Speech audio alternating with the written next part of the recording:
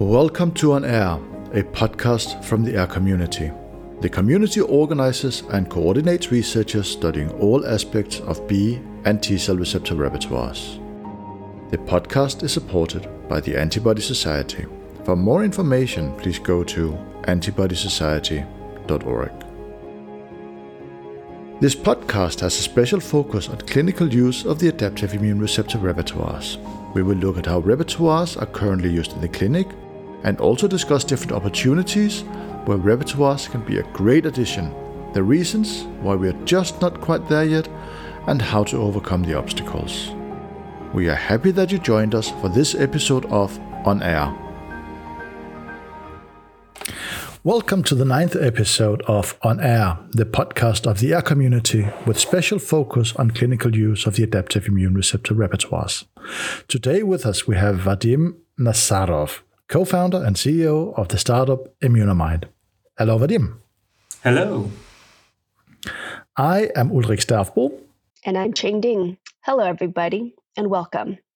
So, Vadim, usually we like to get to know our guests a little better by understanding their background, specifically their journey on how they got to where they are, especially for yourself, right? You have this kind of alternative path as a scientist, and then also bringing it back to our AIRR podcast, which is what brought you to work on the adaptive immune repertoire field and what excites you about it.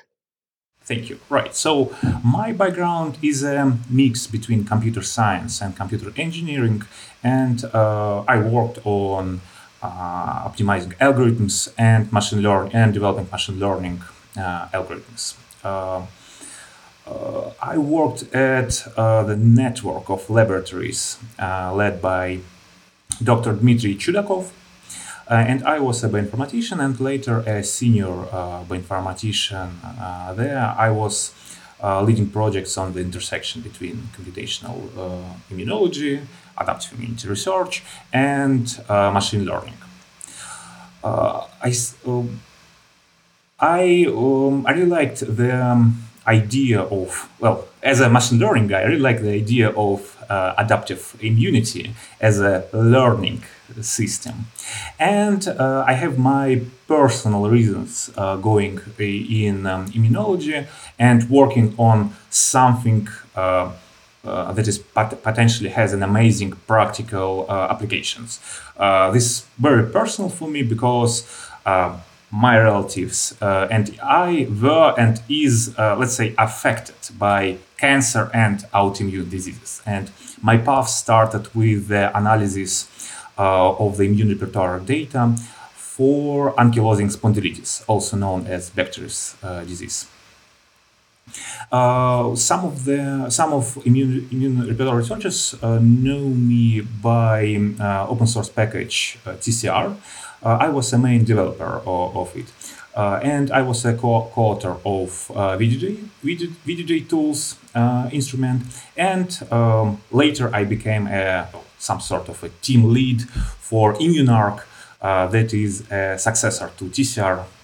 Again, it's open source R package for data analysis of immune repertoire data. And my drive to do something practical from immune repertoire data has driven me to gather my own small research group focused on using machine learning in immune repertoires.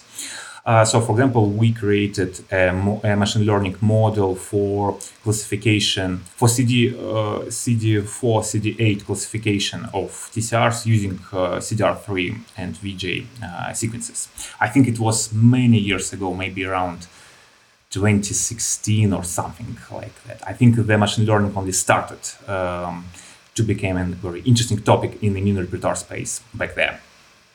And after that, I took a little bit of hiatus from science to recharge, to think through what I wanted to do. And I was invited to a position of director of AI and a co-founder to a Canadian startup focused on infrastructure for machine learning experiments. And after this startup, with my friends of, I think, 13 or 14 years, I usually call it a marriage, spending third of our lives, we started ImmunoMind with the idea of using AI to develop immunotherapies for cancer and autoimmune diseases. So machine learning is what is tying all of these things together for you, coming from a strictly computational background into the field of biology and immunology, as I hear. Of course, it's immune repertoires too, right? So consider me a person on the intersection between adaptive immunity, machine learning, and business side of things, because thanks to my work at this AI infrastructure startup, I learned more about the business side of things. And to be completely honest, I was, and I'm still very inspired by the business side of things, and that you can combine science and business to do something practical in a medical sense, right? So yeah, it's everything. And in addition to that, in ImmunoMind, we also found an amazing opportunity in single cell. So we are working on the intersection, immune repertoire research and single cell transcriptomics, site-seq, and so on data. I have to admit, I'm kind of naive to ImmunoMind. So can you kind of give a background or an overview of what it is and what is the problem it's aiming to solve? Sure. So we are focusing on developing more persistent cell therapies for cancer and autoimmune diseases. And persistence of cells is currently the biggest challenge in cell therapies, in blood cancers, in solid tumors, and autoimmune diseases as well. Cells simply don't survive enough to kill the tumor or to realize their potential. And what we do, we have a proprietary database of immune cells. We have our algorithms leveraging multi-omics data, immune repertoires, transcriptomics, site-seq, and so on, to develop more persistent cell therapies, to find new targets for these therapies, to develop leads, more persistent leads for found targets, and so on, going by the steps in the drug development pipeline. So in short, you can think about this as an AI-driven cell therapy company. Is this more of a kind of a curated phenotype of a cell in a specific disease that you're trying to maintain?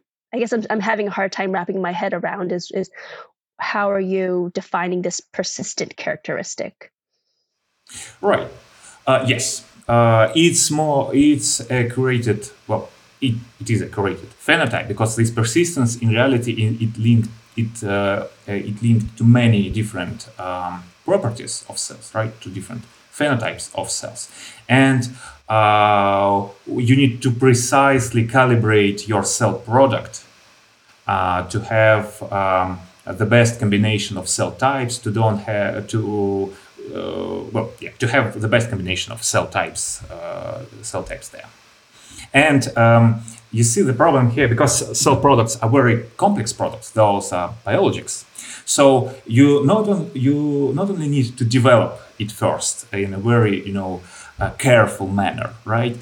On later stages, for example, in manufacturing, you also need to carefully monitor the composition of your cell product, right? So there are a lot of there is no one large task that is needed to be solved.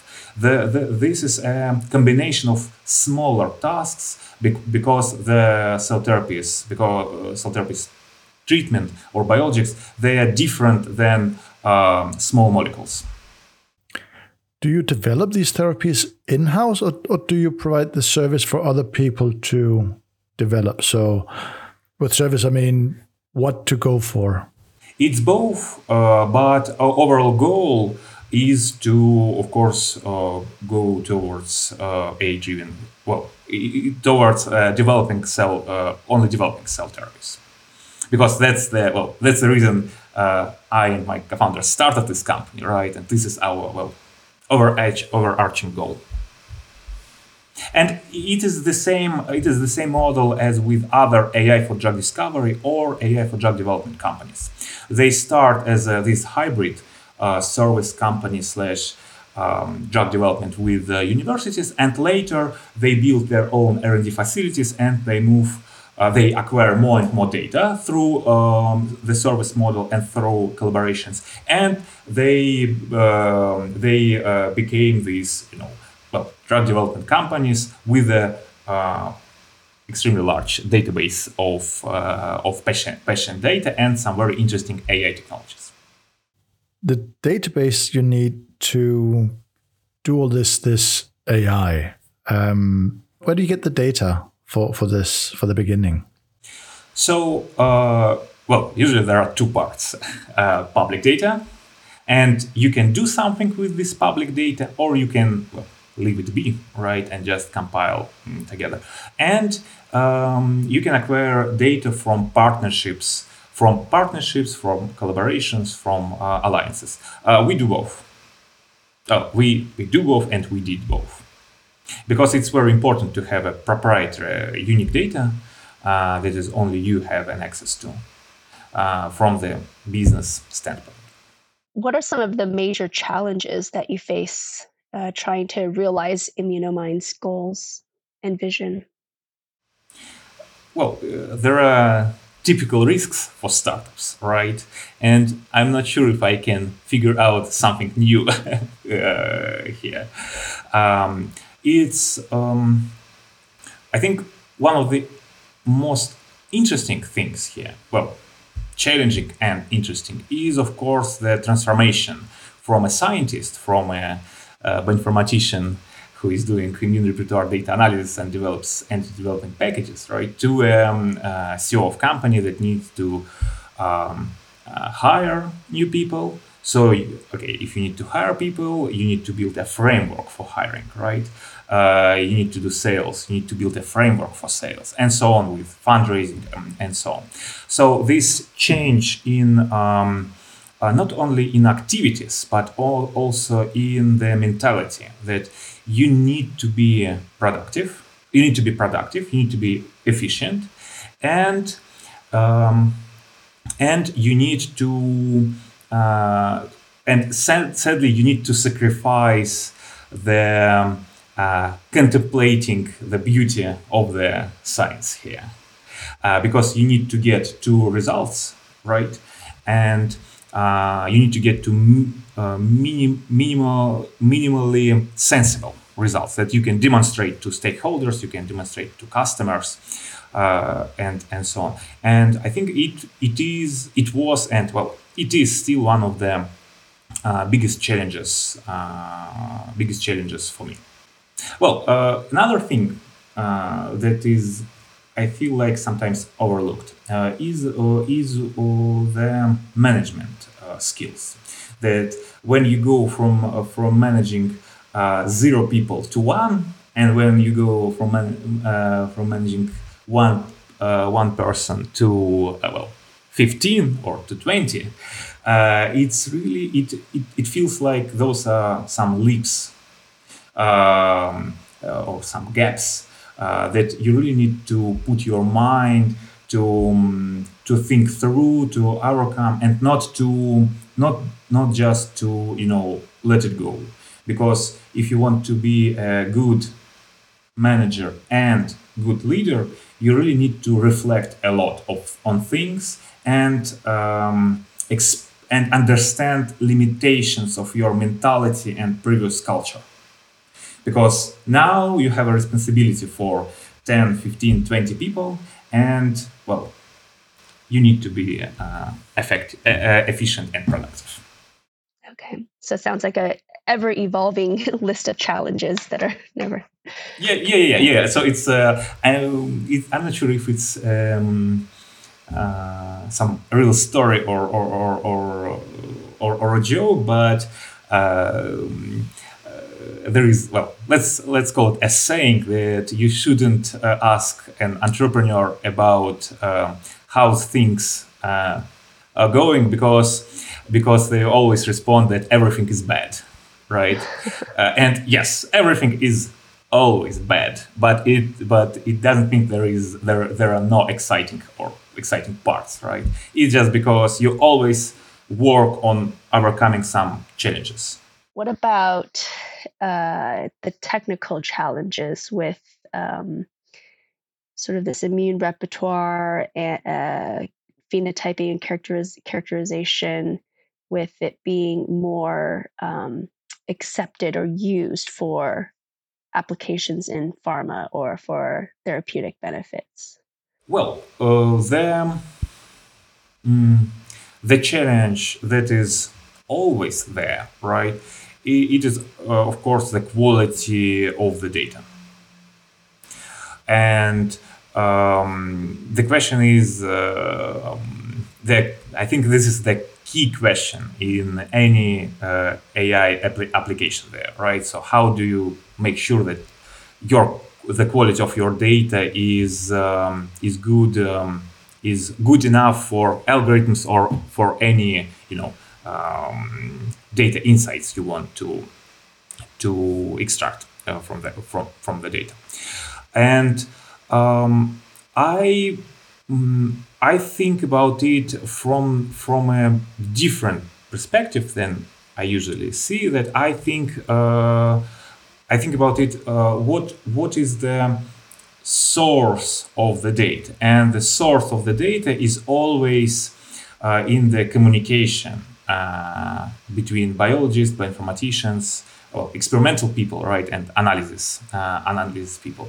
I think it is some sort of as a conflict, as a hidden war between bioinformaticians and biologists, because bioinformaticians they don't see the full immunobiological picture, right, the full landscape of what's going on in terms of immunological processes. And biologists, sometimes they overlook some important parts in the for the data analysis. I don't know, additional time points, additional replicas, or so on, something like this, and.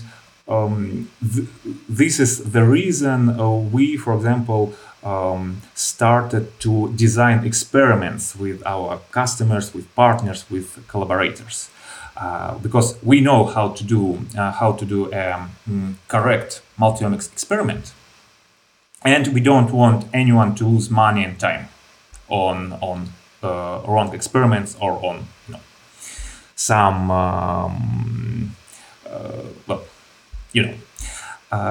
So in order to fix this war, in order to be a middleman, right? We fix it by designing experiments with people, but still this is it's very interesting to see this never-ending war everywhere, even in large communities or large, how do you call it? Not in laboratories, but I don't know, in consortiums or something like that. Yeah, I definitely, I'm an experimental biologist, and I definitely benefit talking to my computational partners very early on. Yes. Yeah. I was, to be honest, I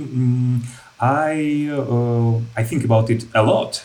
And I think when I was building the first open source package, TCR, it was the bottleneck I found. It was how many years ago? 8 or 7. So I saw that the data is, the bottleneck is in the data. So I developed a function that automatically parses the input format. So you don't need to specify what is the data format of your files, right? And it's such a simple function, but you won't believe me how many positive emails I got. That okay, thank you so much for exactly this function, because sorry, I can't. It's too hard for me to manage all these different formats and files and so on. Right, and I think I don't think that I sometimes I see that okay, let's improve data analysis skills of biologists or of experimental people, right, and so on. But I don't think this is the way because those are two completely different domains. I think. Uh, I think biologists should learn what I called data quality skills. They just, in order to improve their productivity, they just need to learn more about what data is, right? To understand that the data is not something magical or ethereal, right?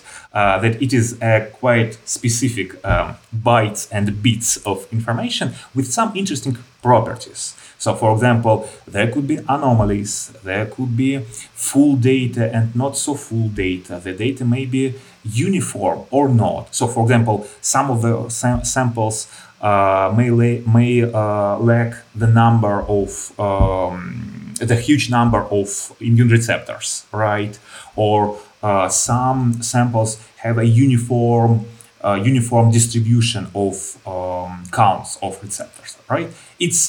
It's very interesting, but bioinformaticians, they usually don't have this domain knowledge to understand what's going on. So it's better for biologists to do this very first, not a data analysis, it's some sort of data pre-analysis or data quality check, where they could understand this meaning of the data and meaning of the experimental data, right? And possible problems with it or issues. What you're saying is that experimental biology should extend from just being happy that there is no water contamination in a PCR, for instance, to start looking more into what is the shape of the bands that they get out, the intensity or whatever the readout might be. Is this the right interpretation? Well, something like this, right? But I want to make sure, right, that so they focus on the bio side of things, right? That okay, look, statistics and machine learning is extremely hard. So if you feel like it's not for you, it's fine, right? You don't need to learn different types of distributions or even formulas for these distributions, right? But I think it would be better if people could at least understand why are those distributions there, right? Like, what is the typical distribution of immune receptor counts in T-cell receptor repertoires and in B-cell receptor repertoires, right? Those are completely different. B-cell receptor repertoires are much more uniform. And T-cell receptor repertoires follow the what's called the ZIPS distribution, so the exponential distribution, right? And if they find any anomalies, they could think. You see, they could think about their sources of these anomalies. When bioinformaticians, they don't have enough domain knowledge to catch these anomalies, to understand that, okay, look, something is not right, right? So I guess if it's like a kind of an example or anecdote is if the distribution is off, and the two possibilities is there was a technical error or potentially it's a biological reason that is expected, like if there's a clonal expansion, etc. Or a disease sample, like oncology, hematological oncology. Yeah, yes, it is. And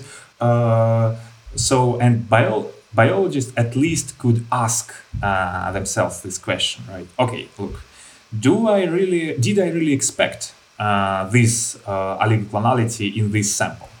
Well, yes, because this is a person with an infectious disease and we have a very large expanded clone there, right?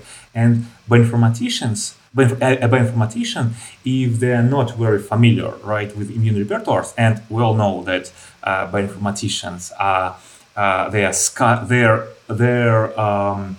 their time and their minds are scattered across different laboratories, right? They simply again don't have enough time to learn the immune repertoire domain. And let's be honest, immune repertoires are extremely hard.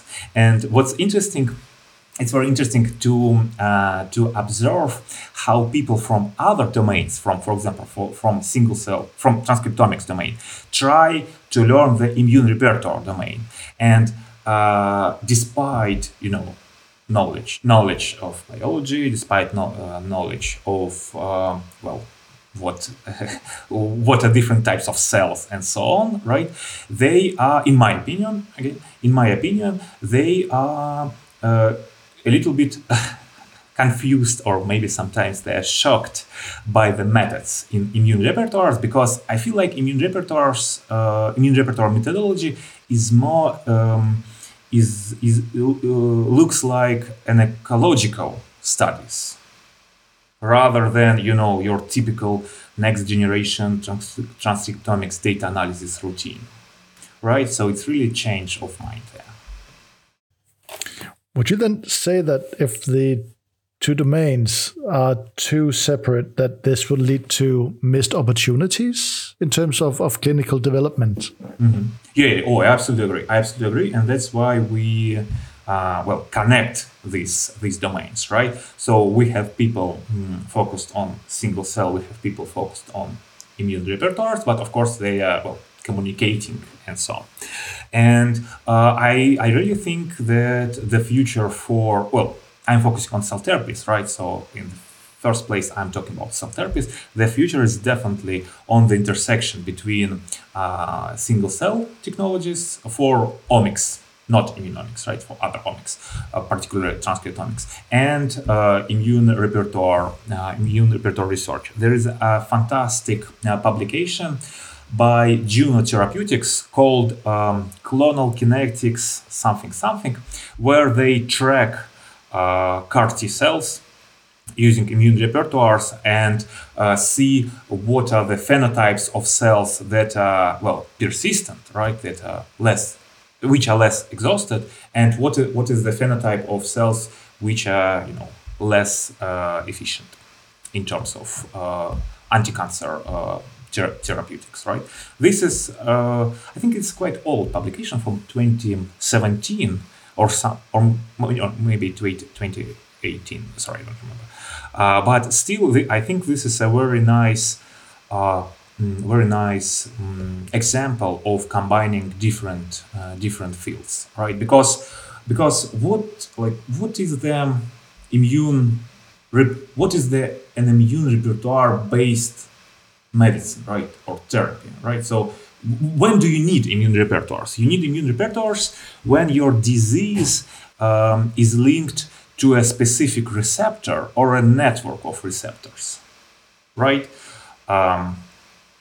So combine it with transcriptomics information, and that's how you get cell therapies, for example.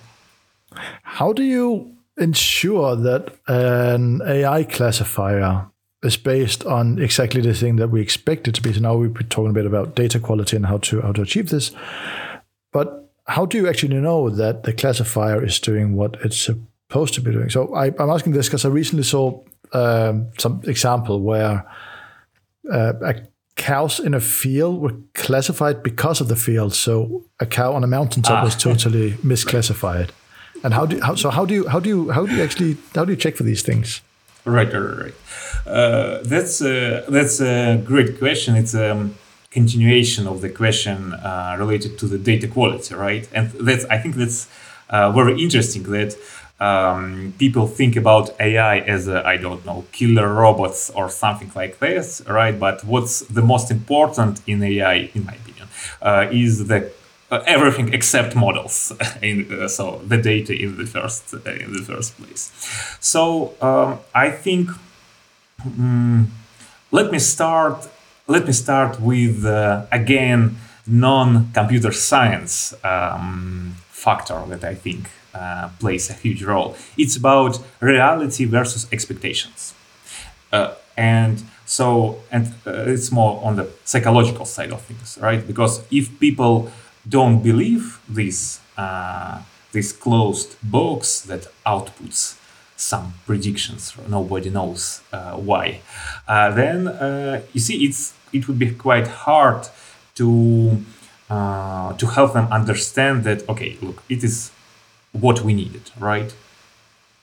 So, and because this is about reality versus expectations, it means that it is about the faith people put in AI, and it's about education of people, or understanding the limitations of machine learning, and of course, it's a lot about machine learning software design, documentation, and we know that sometimes bioinformatics tools have fantastic documentation, and sometimes it would be great to have more documentation for some bioinformatics tools, right? But if with machine learning, it's another layer of complexity, maybe several layers of complexity, because of all the different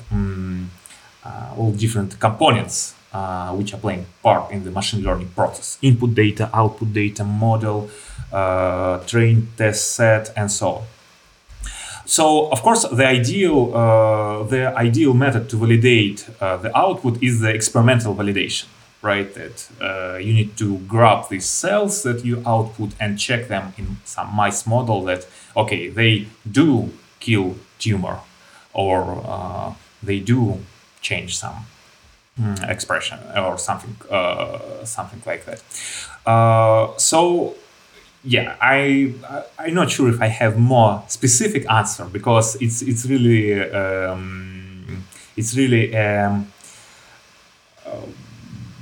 it's about predicting the unknown. Right? It's about having a representative sample from a population, and well, how can we do it if we don't know what the population of immune receptors, what it is, right? So, but you see, in immune repertoires, I think there are some fantastic achievements, despite my initial skepticism towards it, because I am a machine learning guy, right? I am extremely skeptical about any machine learning. Not very good for sales, because I'm always paranoid, right? But very good for results. So yeah, for example, we know that immune receptors, they expand a lot in infectious diseases, right? So this is a fantastic approach to build foundation to build a machine learning model for this. For infectious disease. There is some interesting tools called, I think, Conga, T-Rex, and some others. I was skeptical first, but when I read publications on Congo, on T-Rex, well, I was quite impressed with the results. And you see, I am always extremely worried about using machine learning in immune repertoires, precisely because the potential space of immune receptors is too large, right? The number of possible sequences is too big, right? But no, it works. Those algorithms work, and I think they also had experimental validation. So okay, it's fantastic. So in my opinion, it means that we really need to develop more algorithms, but for a very specific reason: to understand the limitations of this technology, right? Because okay, in infectious diseases it works.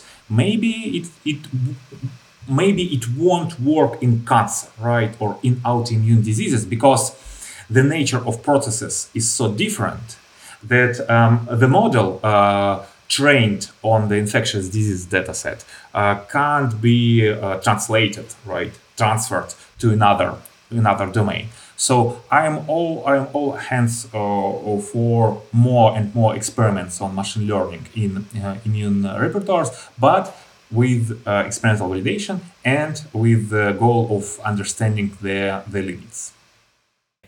So you would say any model requires experimental validation. That is the way that you can truly assess if a cow on a mountaintop is actually recognized or not. Yeah. So in order to make sure that your cow detector works fine, right? You need to take it to a completely different place with the same type or with the same species of cows, right? But probably with a different landscape to truly understand that everything is all right and we can count the cows for farmers or something like that. Going back to kind of the data itself, and I guess continuing the cow analogy of, the diversity of images or sequences of TCR and BCR. Do you think you spoke about how ImmunoMind is generating their own proprietary repertoires, but there's also a lot of consortiums that are trying to publicly define the massive diversity of human repertoires.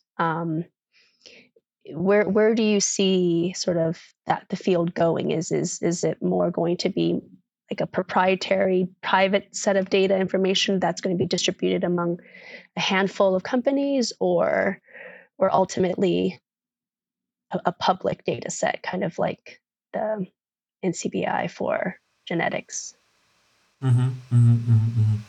Right. Thank you. Right. So a proprietary data from the business point of view, a proprietary data is a huge competitive advantage. Competitive advantage means that it would take a lot of time and money for someone to replicate this exact advantage. Well, here it's data, right? So if a startup uses a public data, it means, right, that anyone could use this exact public data. So it became more about the question of speed, that you will be able to hustle and to create a model or maybe find some new targets or something like that and patent it first. And it becomes a question of your own charisma and negotiations abilities, that you could explain to investors that pharma companies will never take this data and replicate your algorithms, right? And well, probably it won't, but what if it will, right? So I'm not sure. I'm not sure. I see this as a very major factor, right? That if we go with full public data, we remove many opportunities for businesses based on gathering data and selling it to others. And well, using this data, right, or gathering this data and using it for internal purposes. So it means that the government support or the grant support should be bigger here to compensate for the lack of these business-oriented agents, right? And it means that some active people who found themselves entrepreneurs, who found a soul of entrepreneur inside them, probably they would move to other domains because they don't see any opportunities here, right? But you see what's interesting. What's interesting here is that this is very interesting question. This is extremely interesting question, and it's very deep, because from the positive side, right? What if I'm an aspiring, I don't know, PhD student that gathered several students where we are machine learning specialists and we have some bright ideas, right? I think it's fantastic that this young student, young specialist, has an access to this public available data that they could use for anything, for experiments, for their diplomas, for getting to know the fantastic world of immune repertoires. Right. So, but one interesting downside of all of this picture is that data scale doesn't mean data quality, right? And but data quality, I mean like everything. I mean not only quality of the data, but quality of experiments. So, for example, additional time points, right, or replicas or something like that, and maybe more in-depth sequencing of data. So, for example, I remember quite big fail, I think, when we realized. I think I worked with some laboratory on a project or something like that, again, many years ago. We suddenly realized that we had to sort cells to CD4 and CD8. Well, and we didn't, right? But the whole idea was to find differences between immune sub-repertoires of CD8 and CD4, right? And now we have a completely useless experiment, right? So the question is, who generates this data and, well, how? Because if you have smaller agents, smaller startups, smaller labs, they have this closed loop of motivation to generate. They generate high quality data for themselves. They build a therapy using they build a platform or a drug using this data, right? They get more money from pharma companies or building a new company, and they have more capabilities to generate even more high quality data, right? So this is a closed system, so to speak. But when we go to the world of larger systems, I think it becomes quite hard, right? So you have many stakeholders. You need to clearly understand what is the data for, or maybe at least understand some opportunities of this data, right? And again, especially in immune repertoires. So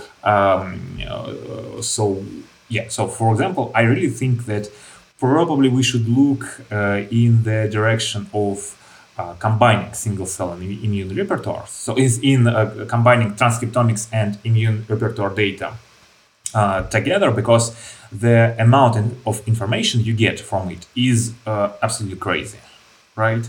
And with traditional immune repertoires, with bulk immune repertoires, I'm not sure whether you could easily combine it with a separate single cell transcriptomics if you want to. One last question. So looking into the future, what area, diagnostics, therapeutics, cell therapies, or specific disease do you envision AIRR sequencing to immediately benefit human health? Mm-hmm. Right. Thank you for a tricky question. And it's also a bit tricky for me because I don't like to be an expert. Because I like to be a person who have some strategic bets, right? So I definitely have a strategic bet on anything related to monitoring tumor progression or or markers of resistance of tumors, or maybe patient stratification, and there is also biomarkers for, I think, for leukemia. No, sorry, I don't remember. Again, it's another too many papers, right? There is biomarkers that measures which measure a diversity of tumor infiltrating receptors, right? And they use it for, again, patient certification and so on. So we already have this amazing application of immune repertoires in cancer, in monitoring, in biomarkers, right? So, but for the future, not for the now, but for the future, I do have a strategic bet on combining immune repertoires and single cell transcriptomics for cell therapies. And I think it's interesting. I think I saw a paper from adaptive immune repertoire community on using bulk immune receptors versus single cell immune receptors, and I think we don't agree on the potential of single cell immune receptors. But I'm very excited about combining different types of information, because in this case it's not 1 plus 1 equals 2, it's 1 times 1. Well, it not equals 1, right? It equals, I don't know, 10 here. So yeah, I'm not sure about infectious diseases. Well, there is, but I see, again, I mentioned this machine learning publication and so on, right? But I'm more excited about the cancer and autoimmune disease.